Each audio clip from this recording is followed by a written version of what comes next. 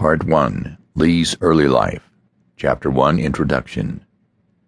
The name of Lee is beloved and respected throughout the world. Men of all parties and opinions unite in this sentiment. Not only those who thought and fought with him, but those most violently opposed to his political views and career. It is natural that his own people should love and honor him as their great leader and defender in a struggle of intense bitterness.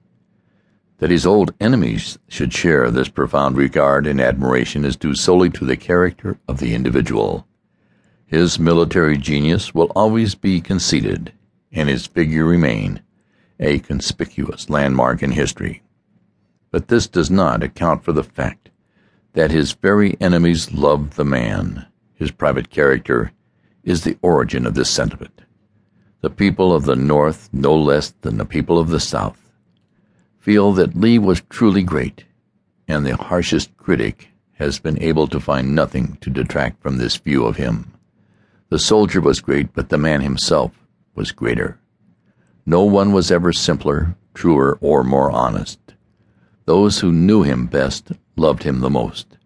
Reserved and silent, with a bearing of almost austere dignity, he impressed many persons as cold and unsympathetic, and his true character was long in revealing itself to the world. Today all men know what his friends knew during his life, and under the grave exterior of the soldier, oppressed with care and anxiety, beat a warm and kindly heart, full of an even extraordinary gentleness and sweetness. That the man himself was not cold or stiff or harsh, but patient, forbearing, charitable, under many trials of his equanimity, and magnanimous without effort, from the native impulse of his heart.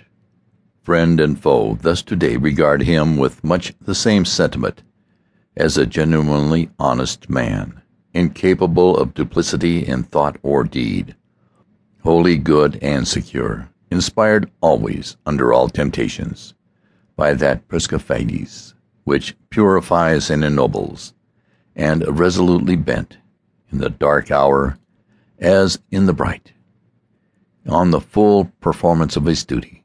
Duty is the sublimest word in our language, he wrote to his son, and if we add that other august maxim, human virtue should be equal to human calamity, we shall have in a few words a summary of the principles which inspired Lee. The crowning grace of this man, who was thus not only great but good, was the humility and trust in God which lay at the foundation of his character. Upon this point we shall quote the words of a gentleman of commanding intellect, a bitter opponent of the South in the war. Lee is worthy of all praise. As a man, he was fearless among men. As a soldier, he had no superior and no equal. In the course of nature my career on earth may soon terminate. God grant that, when the day of my death shall come, I may look up to heaven with that confidence and faith which the life and character of Robert E. Lee gave him.